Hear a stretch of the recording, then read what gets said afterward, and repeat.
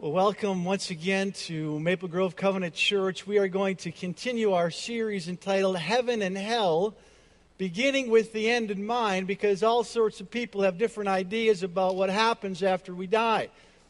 Some say that that's it. There's no reason to talk about eternity. We're just worm food. It's just over. That's it. There's no need to talk about the life to come. Other people believe that if your good deeds outweigh your bad deeds, then you'll get into heaven. But if they don't, then you won't. Some people believe in reincarnation. Some people believe in purgatory. But all sorts of different people have different ideas about heaven. Anybody name that tune? Imagine. Anybody know who sang that song? John Lennon. And what year was that? 71. All the way back to 1971. And the world was going through some challenges. We had Idi Amin was there at in Uganda. Nixon was president. Charles Manson was convicted. And in a time of challenge, John Lennon asked his listeners to imagine. Imagine all the people living for today. You may say I'm a dreamer, but I'm not the only one. I hope someday you will join us, and the world will live as one.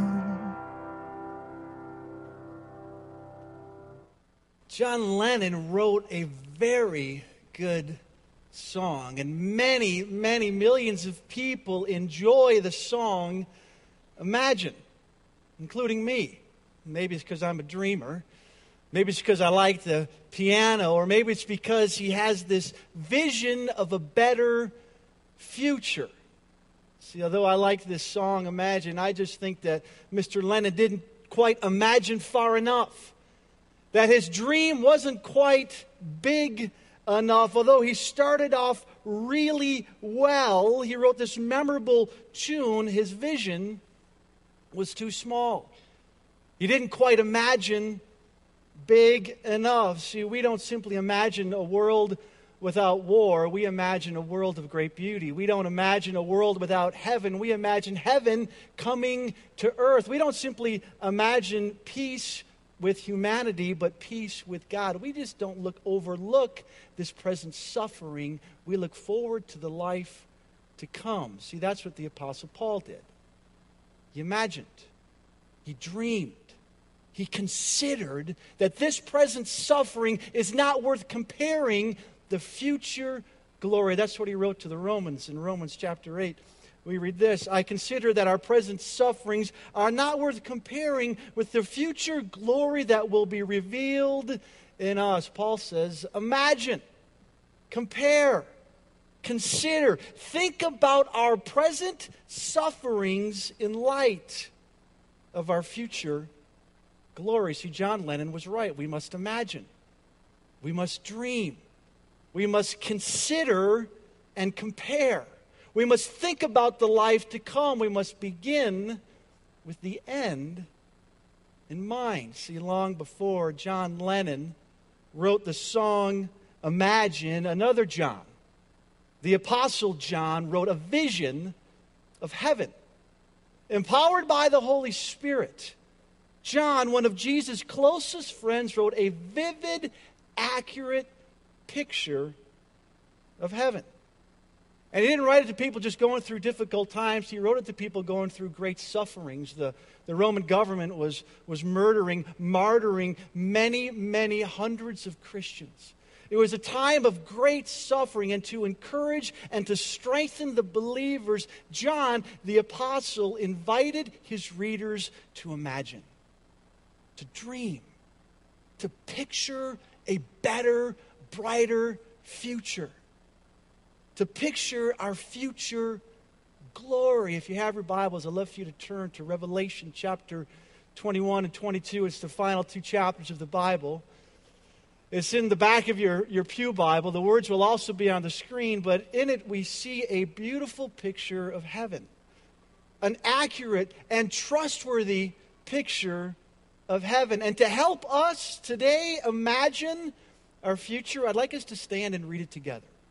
The words will be on the screen, so if you would just join me and stand in the reading of God's Word as we read this initial picture of heaven, and then we'll dig deeper together. So let's read this together. Then I saw a new heaven and new earth, for the first earth had passed away. There was no longer any sea. I saw the holy city, the new Jerusalem, coming down out of heaven from God, prepared as a bride beautifully dressed for her husband. And I heard a loud voice from the throne saying, "Look, God's dwelling place is now among the people, and He will dwell with them. They will be His people, and God Himself will be with them and be their God. Wipe every tear from their eyes. There'll be no more death, or mourning, or crying, or pain, for the old order of things has passed away." He who is seated on the throne said, "I am making everything new." And then He said, "Write this down, for these words are trustworthy and true." Please have a seat. Write these down. These are the words that are trustworthy and true. In a world that's confused about eternity, uncertain about the life to come, this is trustworthy and true. This is what you can expect in heaven. The first thing that we notice in verse 1 is that we don't go to heaven, but heaven comes down to us. I saw a new heaven and a new earth, for the first heaven and the first earth had passed away. There's no longer any sea. And I saw the holy city, the new Jerusalem, coming down out of heaven from God. Heaven comes down to earth. The same way that God came down at creation to dwell with Adam and Eve, the same way Jesus came down at the incarnation to dwell among us. So God comes down to be with His people. Heaven comes down to earth. Now, I know this may sound a bit confusing, but there are actually two heavens described in the Bible. There's the present heaven and the future heaven. The present heaven is a place where we go after we die. It's a place physically separate from this earth. It's a place, it's a beautiful place. It's a place where we will be in God's presence and love. We sang about it earlier. In the present heaven, we will experience God's presence and love. Paul writes that nothing can separate us from the love of God that's in Christ Jesus. Neither death nor life, neither the angels nor demons. Our last breath here will be our first breath in heaven. The present heaven is what Stephen saw at his stoning. I don't know if you remember, but when Stephen was stoned in Acts, he looked up in the midst of his stoning and he saw heaven. He looked up and saw the glory of God and Jesus standing at the right hand of God. That's the present heaven. That's the place that we will go after we die. But that's not what John described. John, inspired by God, described the future heaven when Christ returns to earth and makes all things new. It's a new earth. It's a new heaven. In the future, God comes down to renew the earth. The Greek word is translated kainos. Let me hear you say kainos. Kainos is translated renew, restore, recreate. Paul uses this word kainos when he wrote, "You are a new creation in Christ." You're kainos. You're not completely new physically. You're renewed, you're restored, and someday you'll have a resurrected physical body. See, God does not destroy heaven. He doesn't make heaven and earth ex nihilo, out of nothing. He recreates, He restores His present physical earth. Peter said it this way. He described it as a fire. The heavens will disappear with a roar, the elements will be destroyed by fire, and the earth and everything in it will be laid bare. Now, some interpret this to mean total destruction. But most fires don't destroy everything. I mean, if you think about some forest fires, some fires produce greater growth. Think about a wildfire. A naturally caused wildfire actually benefits the ecosystem. It returns nutrients to the soil. It kills unwanted bugs. It allows sunlight to reach the forest floor. See, that's what happened when Christ returns. The old earth will pass away, but not completely. It's not all going to burn. God will renew and restore his original creation. In the future heaven, God comes down to renew and restore this physical earth. Now, I know this might be hard to comprehend. It's kind of like going on vacation in Florida. I don't know if you've ever had a trip to Florida, but if you were to vacation in Florida and take a plane to Florida, what you think about on your vacation to Florida, you think about the beach and the sunshine and maybe going to Disney World. But let's say on your trip from Minneapolis to Florida, on a flight, you got a layover in Chicago. And if you tell your friends where you're going on vacation, you talk about the beach, you talk about your family and friends down in Florida, talk about going to Disney World, you won't even mention the layover in Chicago. See, that's kind of like the present heaven. It's kind of like a layover for our future destination in this beautiful place that God has prepared for us. It's this physical earth renewed and restored. See, heaven is not some alternative universe. God is not completely destroying this creation. He's renewing and restoring and redeeming his creation. Just as we will have a renewed physical body, a resurrected body, so there'll be a renewed physical earth. John described in his vision of heaven a physically beautiful place. A physically beautiful place. Using words familiar to us, John the Apostle sings this song about heaven. Heaven is like a new Jerusalem, the holy city, a bride, beautifully dressed for her bridegroom. Heaven is like a very precious jewel, like jasper, clear as crystal. Heaven's walls are made of precious stones, the city of pure gold, as pure as glass. Heaven is physically beautiful. It's like a city, it's like gold, it's like a wedding, it's like a feast. It's like transparent glass. It's like words can't even describe the beautiful place that God has prepared for us. See, that's why we have to imagine. That's why we have to dream. That's why we have to consider and compare and think about our future destination. See, most of us are attracted to beauty. Most of us go to enjoy beautiful places. That's why we go to the cabin by the lake. That's why we go to the beach, to the mountains. Most of us enjoy, we're even refreshed by beautiful places. I don't know, have you ever been to a place that you would consider beautiful and you get to that spot and you go to your family or your friends and you just say, man, this place is beautiful. It's like, wow, it doesn't get any better than this. Have you ever been there? Have you ever been to the mountains or maybe to the cabin? Or maybe it was the ocean or some of the seven wonders of the world like the Grand Canyon, or maybe it was the family farm, or maybe it was the Boundary Waters. You get to this physically beautiful place and you say to yourself or your family and friends, you just say, wow, this place is gorgeous. It doesn't get any better than this. It's beautiful. Anybody ever been to a place like that? Raise your hand. Everyone, it's beautiful. And you get to that spot and you say, wow, this place is beautiful. I remember it was just a couple of years ago. I was at a friend's cabin right here in Minnesota. And it was a late August night. We went out on the pontoon boat, and it was a clear night, not that windy. And I was hanging out with my buddies. We were on the pontoon boat, and then the northern lights started to dance across the sky. And we just said, wow, it does not get any better than this.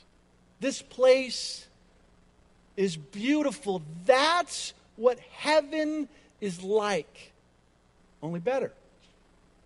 It's better than your pictures of Hawaii. It's better than the trip to the mountains.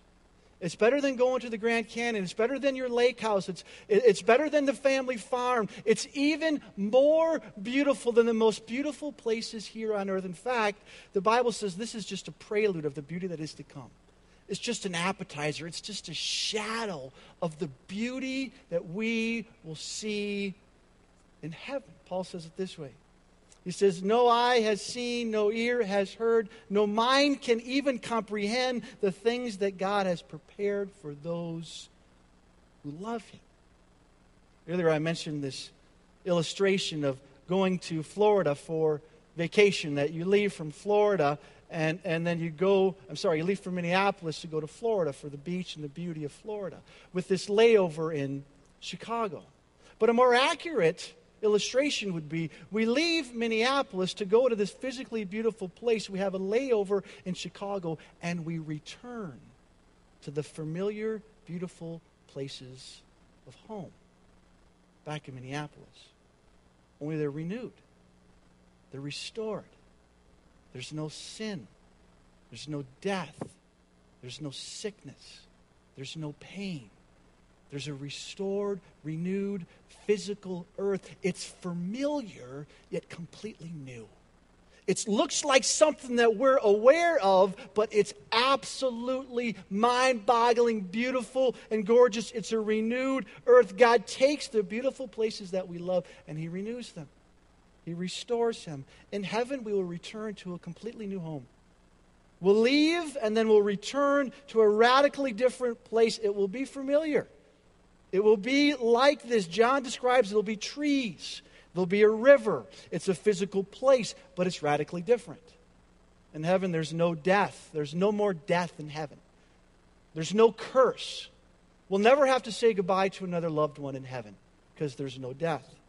There's no pause. There's no night in heaven. There's no pause in activities, no weariness, no need for sleep. There's no temple. There's no single place of worship, because everywhere you go is holy ground, and you see God's glory in heaven.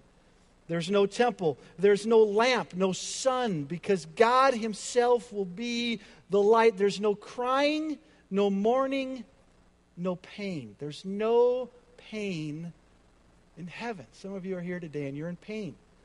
You got migraines. You got a backache. You've got cancer. You got sickness. You have emotional pain. You've lost a loved one. You're going through a challenging time in relationships with your kids or with your parents. You're going through some heartache. In heaven, there's no pain.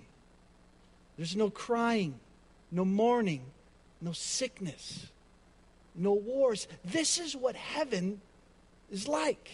Heaven is a place where there's no fighting, no military, no conflict. No wars. John Lennon sang a song about a place with no countries, but John the Apostle sings about nations that are healed. This is what he says in verse 22. The leaves of the tree are for the healing of the nations. The nations will not be in conflict. They'll be made whole, healed, worshiping the true King. This is how God describes heaven. His words are trustworthy and true. There's no pain, no suffering, no death, no crying, no temple, no night, no lamp. There's no sin. Can you imagine a place with no sin? There's no sin in heaven. There's no sin around us. There's no sin inside of us. There's no knowledge of sin. I mean, think about some of the sins that you've struggled with. Some of the sins that you've committed. Maybe you've lied or cheated, or you've been greedy, or you've lusted, or you've gossiped. There's no awareness. There's no knowledge of sin. It's not around us. It's not inside of us. We have a perfect relationship with God. Perfect peace with God. Nothing separating us from God.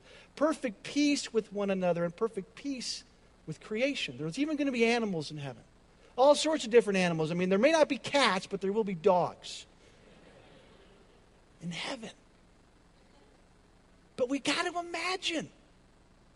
You got to think about. You got to dream. You got to compare and consider.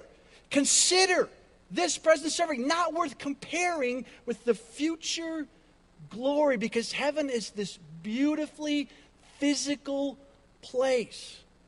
It's beautiful. There's no death, no wars, no pain, no sadness, no suffering, no war. It's like a city. It's like a feast. It's like a wedding. It's like the earth, only better. But the best thing about heaven is that God will be with us. This is what we read in verse 3. And I heard a loud voice from the throne saying, "Look, God's dwelling place is now among the people. And he will dwell with them, and they will be his people, and God himself will be with them and be their God. He will wipe every tear from their eyes." There's a lot of loud voices in the book of Revelation. This is the 12th and final loud voice, the most important voice.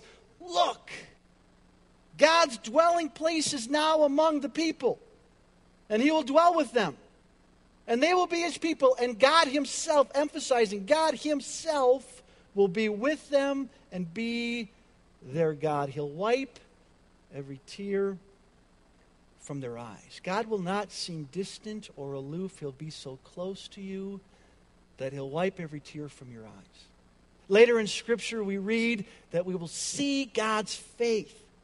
Verse 23. The throne of God and the Lamb will be in the city, and his servants will serve them, and they will see his face. We will see God's face with our physical, resurrected eyes in heaven. Can you imagine seeing God's face? Now, this is hard to do for many of us, because most people that we read about in the Bible that see God's face, it's not a good story. You think about Moses on top of Mount Sinai. He got the Ten Commandments. He wanted to see God's face, but his glory was so big, God passed by him. He only saw his back.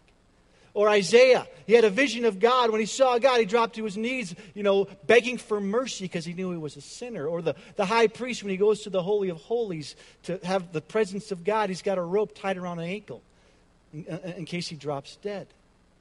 But when we see God's face, we're not going to drop down dead. We're not going to beg for mercy. We're going to see him. What will it be like?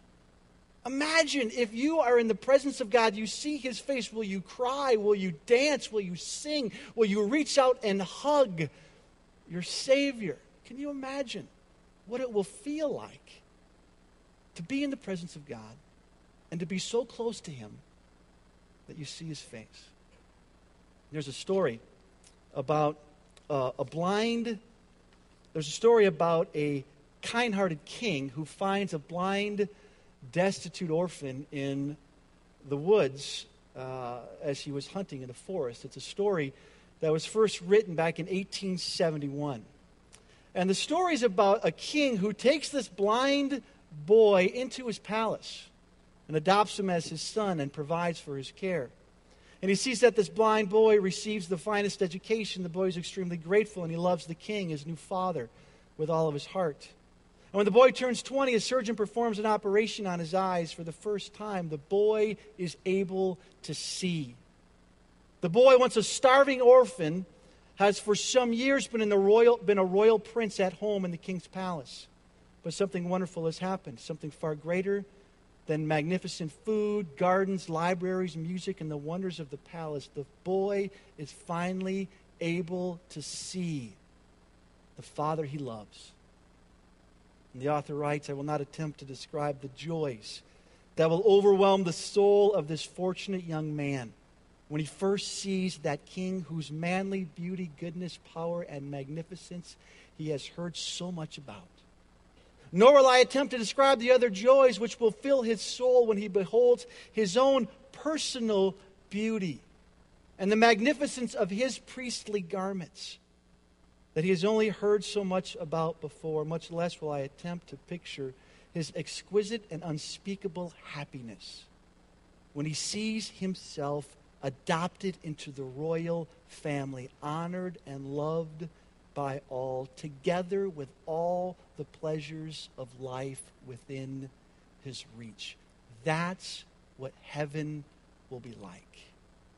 Once we were blind, but now we will see all the beauty, all the grace, all the glory of God. I don't know about you, but I'm looking forward to heaven. I'm looking forward to seeing God's face, seeing the beauty of creation restored, seeing this physical place with no more death or crying or tears or pain. I'm looking forward to heaven. Are you?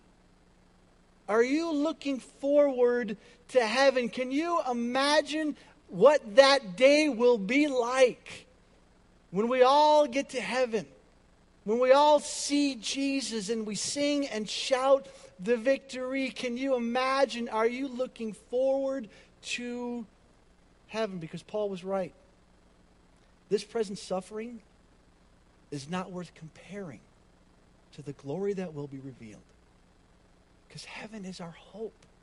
Heaven is our joy. Heaven is our home.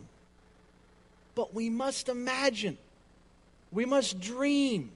We must consider and compare. We must think about heaven. There's this saying, it goes something like this: you're so heavenly minded that you're no earthly good. I don't know if you ever heard that phrase before. You're so heavenly minded that you're no earthly good. It's wrong.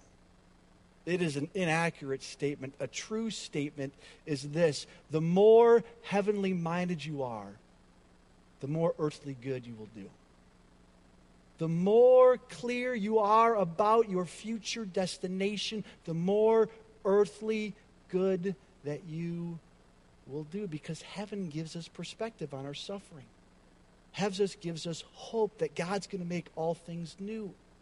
Heaven gives us peace that Jesus is in control. He's coming down to bring justice and to rule the earth. Heaven provides for us a reason to care for this physical world. See, the more heavenly minded we are, the more earthly good we will do. I'm reminded of a story of the early Christians. Some of you may not be aware of this, but over the course of the first few hundred years, the Christian church grew dramatically. Right, in the early 100s, it was about 6-8% of the Roman world was Christian, but 150, 200 years later, about half of the Roman world believed in Jesus. It's just a staggering historical fact, significant growth. And historians ask the questions, why? Why did the church grow so fast? How did so many people come to faith in Jesus? And many theologians and historians point back to the Christian belief in heaven. Because the pagans of that day, the unbelievers, did not have a substantial or significant answer to the question, what happens after we die? They were afraid of death. Didn't know what to expect of death. In fact, many believed that the spirit and body were separated when you died. That the spirit went to a place, that the body was bad, the spirit went somewhere else. But the Christians had a clear picture of heaven. They looked forward to the life to come. They had a future hope, and they cared for the physical world. There were 2 plagues that swept through the Roman Empire in the early hundreds, and in those 2 plagues, each killed about 25% of the population. 25% of the population. Some estimates say that an average of 5,000 people died every day during these plagues, these 2 plagues. And while that was happening, the pagans fled. They ran for their lives. Doctors, city officials fled to the hills, but the Christians stayed in the city. The Christians cared for the sick.